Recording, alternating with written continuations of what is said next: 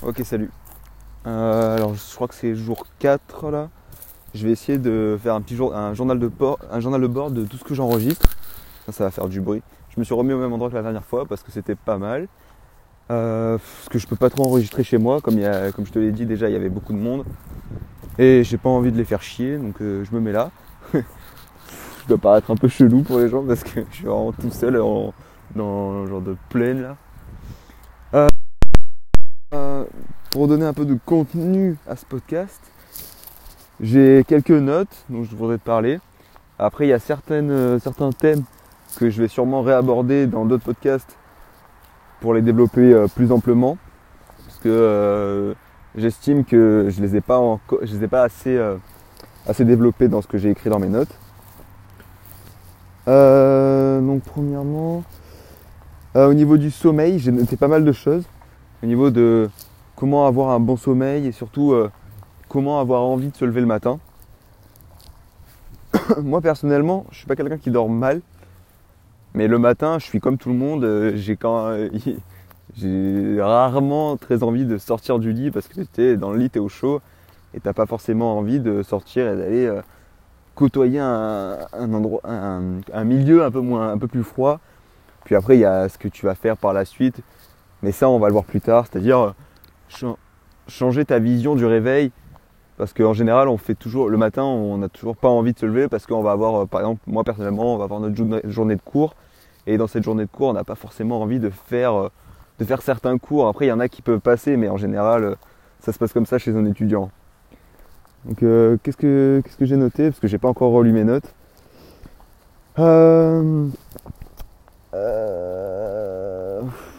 Bon, après, elle a dit des trucs. Parce que j'ai regardé une vidéo avant pour pouvoir en parler un peu plus largement.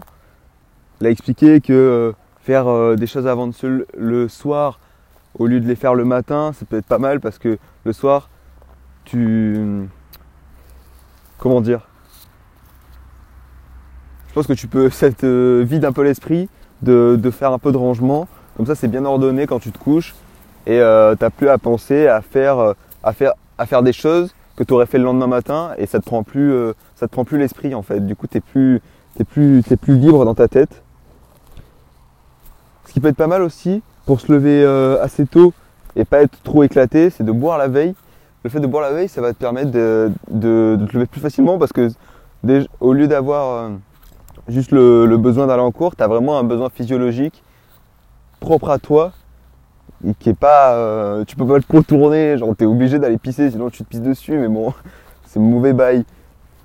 Donc ça c'est pas mal de boire avant parce que tu vas être obligé de te lever. Après, rien que de te coucher plus tôt, même si tu mets longtemps à t'endormir, bah tu te couches plus tôt, tu vas quand même t'endormir au bout d'un moment. Donc le lendemain matin, bah, ce sera comme si tu te levais tard, mais tôt. C'est tout. En fait, tu décales, tu raccourcis pas ton nombre d'heures. Et rien que de décaler le nombre d'heures le matin, bah tu auras plus de temps pour toi, tu auras plus de temps au lieu d'être en speed le matin, parce que rien que le fait de te mettre en speed le matin, bah c'est pas agréable. Du coup, ça te donne pas envie de te lever et du coup, tu te lèves tard et t'es quand même en speed. Et ça fait une boucle et ça s'imprime dans ton cerveau. Donc au final, si tu te lèves tôt, bah tu seras pas en speed. C'est ce que j'ai fait ce matin, tu auras bien le temps de faire ce que tu veux faire. Tu seras au calme. Puis plus tu te lèves tôt, moi je vis en colocation, du coup bah il y a toujours du monde et si je me lève tôt, bah il y a personne et moi je suis quelqu'un qui aime bien être seul à faire son petit truc. Du coup le matin tôt c'est cool. Ce qui peut être pas mal, j'ai noté d'avoir des automatismes. Pourquoi j'ai noté ça déjà? Je sais même pas pourquoi j'ai noté. Avoir des automatismes. Ah oui, le fait de te lever et d'avoir tout à côté de toi. C'est-à-dire que tu te lèves, tu as déjà tes habits préparés à mettre à 2 cm du lit, donc tu n'as même pas à toucher le sol froid. Tu mets tes habits direct, clac, le haut, le bas, tu mets tes chaussettes, tes pantoufles, et hop, t'es comme si tu sortais à peine du lit, tu n'as même pas la sensation de froid qui vient sur ton corps direct. Putain, je sais pas si j'ai le droit d'être ici en fait. Parce qu'il y a une clôture sur le côté, comme si c'était pas un zoo, mais un truc pour garder les chevaux. J'espère que j'ai le droit. Bon. Bref. Ah oui, ça c'est super important. Le fait sur ton réveil, tu mets un réveil. Et j'ai vu ça sur Facebook, mais c'est la vérité en fait. Si le réveil, tu mets snooze, c'est le destin, tu te réveilles pas. Et c'est la vérité, tu vas jamais te réveiller. Tu vas te réveiller au dernier moment, tu vas être en speed comme je t'ai dit. Donc il faut que tu mettes un seul réveil. Comme ça tu vas être obligé de te lever. Ou alors au cas échéant, si tu te lèves pas, tu vas être obligé parce que tu vas te dire il n'y a plus rien qui va sonner pour me réveiller, je vais être dans la merde, donc tu vas te sentir obligé de regarder ton téléphone et d'aller mettre d'autres réveils au pire des cas. Mais rien que de devoir allumer ton téléphone, bah ça va t'éveiller le cerveau et le corps, quoi. Après, ça rejoint le point de mettre son téléphone loin du lit quand tu te couches. Mais ça, c'est pas toujours facile, moi j'y arrive pas. Et moi j'en parle quand même parce que ça peut être important si vraiment tu as des problèmes pour te lever le matin. Après moi c'est pas trop un gros problème que j'ai, mais j'en parle quand même. Donc rien que le fait de mettre son téléphone loin, comme c'est quelque chose de vraiment peut-être pas indispensable, mais que tu as tellement tout le temps sur toi, tu vas te sentir obligé d'aller le chercher le matin pour voir si tu as des notifs, rien que pour stopper le réveil. Bah là, rien que pour stopper le réveil, tu vas te lever obligé, sinon il va sonner pendant des heures et dans tous les cas ça va te réveiller quand même parce que s'il sonne pendant longtemps, ça va t'éveiller le corps dans tous les cas parce que ça va faire du bruit tout simplement. Donc mettre le téléphone loin, c'est un bon truc à faire. Ensuite, putain, ça a quitté les notes. Après, rien que l'envie de se lever, ça change tout. Genre pour se lever tôt, rien qu'avoir envie. Par exemple, à Noël, quand tu te lèves, bah, c'est parce que tu en as envie. Tu peux te lever à 3h du mat, tu vas aller ouvrir tes cadeaux, c'est parce que tu as en envie. Donc le fait d'avoir une récompense derrière. Le circuit de la récompense pour le réveil le matin, c'est indispensable.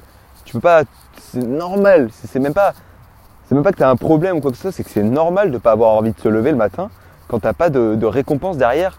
Et encore pire si tu as un truc négatif. Donc faut vraiment que tu essayes de te forger, de te trouver une récompense à te lever le matin. Et c'est pas toujours simple. Pour Noël, bon ça va, c'est simple parce que tu gagnes, on te donne des cadeaux, donc tu es content d'y aller. Mais tu pourrais par exemple tous les matins, ou alors la veille au soir, tu te prépares un truc trop bon à manger le matin. Comme ça te donne envie de te lever le matin et de manger ton truc. Tu peux te faire un truc chaud si ça te donne du réconfort et ça te refait penser au lit, j'en sais rien. Tu trouves un truc. Moi perso, qu'est-ce que je fais le matin ? Le matin, par exemple, ce matin, je me suis fait une demi-heure où j'ai fait des recherches pour trouver du contenu à faire pour mon podcast. Et rien que ça, moi j'adore faire des recherches sur plein de trucs et sur des trucs qui peuvent m'intéresser. Et au final, rien que de regarder des vidéos de gars qui font un peu comme moi, comme Jean Rivière ou Antoine BM ou plein d'autres gars, ça m'apporte de la satisfaction parce que je suis étonné, je sais pas si on dit comme ça, parce que j'apprends plein de trucs que je savais pas forcément avant. Après, des fois, je sais déjà les choses, mais la façon dont ils les amènent, ça m'amène à une nouvelle vision de l'avoir. Et c'est toujours un plus.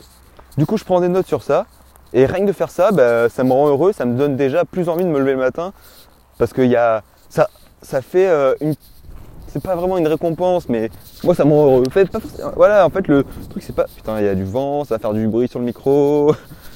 Rien que le fait, pas forcément une récompense, mais une récompense, ça peut être vu de plusieurs façons. Il y a la récompense matérielle, de se faire un truc à bouffer ou tu manges un petit chocolat ou un truc comme ça le matin. Ou alors, récompense au niveau émotionnel. Moi, ça me rend heureux de préparer des petites recherches juste avant pour faire mon petit audio, pour pas que ce soit trop vide. En fait, je pourrais faire des trucs tout vides, tout con, où c'est creux, mais ça m'apprendrait quand même à parler. Putain, je sais pas si je l'aurais, un mec là-bas. Bon, ça va, il me dit rien, tant mieux. Je pourrais faire des contenus vides comme plein de mecs sur YouTube ou après pour les podcasts je connais pas trop des mecs qui font des trucs nuls parce que j'en suis pas tout simplement. Mais tu sais dans les tendances tu vois des vidéos, les mecs ils parlent bien. Du coup t'as l'impression que c'est hyper intéressant ce qu'ils racontent. C'est ça un peu le problème. Tu peux avoir des mecs qui parlent bien et au final t'es absorbé par ce qu'ils racontent et au final ils racontent rien. C'est vide que ça en peut plus. Après du coup tu vas te dire que je fais pareil parce que des fois tu peux avoir envie de m'écouter sans pour autant que je raconte quelque chose d'intéressant. Après c'est un peu le piège, je te cache pas. Et j'essaye quand même de ramener du contenu dans ce que je raconte. Après j'ai marqué quoi ? Ah oui, tu peux te noter aussi la veille au soir, pour le matin, 3 choses trop cool qui vont te donner envie de te lever. Des trucs cool que tu vas faire dans la journée, qui vont te donner envie. Par exemple, ça serait voir ta copine dans la journée. ça peut être quelque chose qui va te donner envie de te lever le matin. Parce que si tu te lèves pas tout simplement, bah tu la verras pas. Puis si tu te lèves tard, tu n'auras pas le temps de te préparer, tu n'auras pas le temps de te coiffer, de te laver, de sentir bon, de pas avoir une tête de cul, de pas avoir des cernes, tu vois ce que je veux dire? Donc ça c'est ce que j'utilise moi pour me lever, en partie on va dire. Et c'est une grosse partie parce que c'est un côté émotionnel, tu vois. Le côté émotionnel, il est pas négligeable. Après c'est comment dire?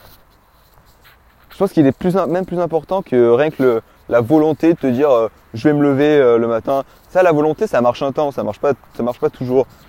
C'est comme les bonnes résolutions de début d'année.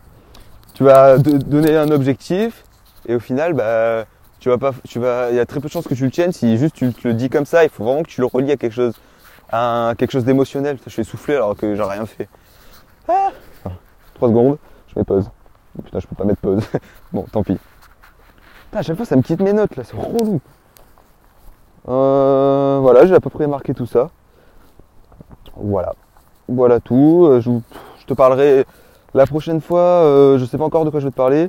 J'ai pris quelques notes sur certains sujets que je pourrais aborder dans d'autres podcasts, mais bon, je te garde la surprise. Bref, à toutes et porte-toi bien.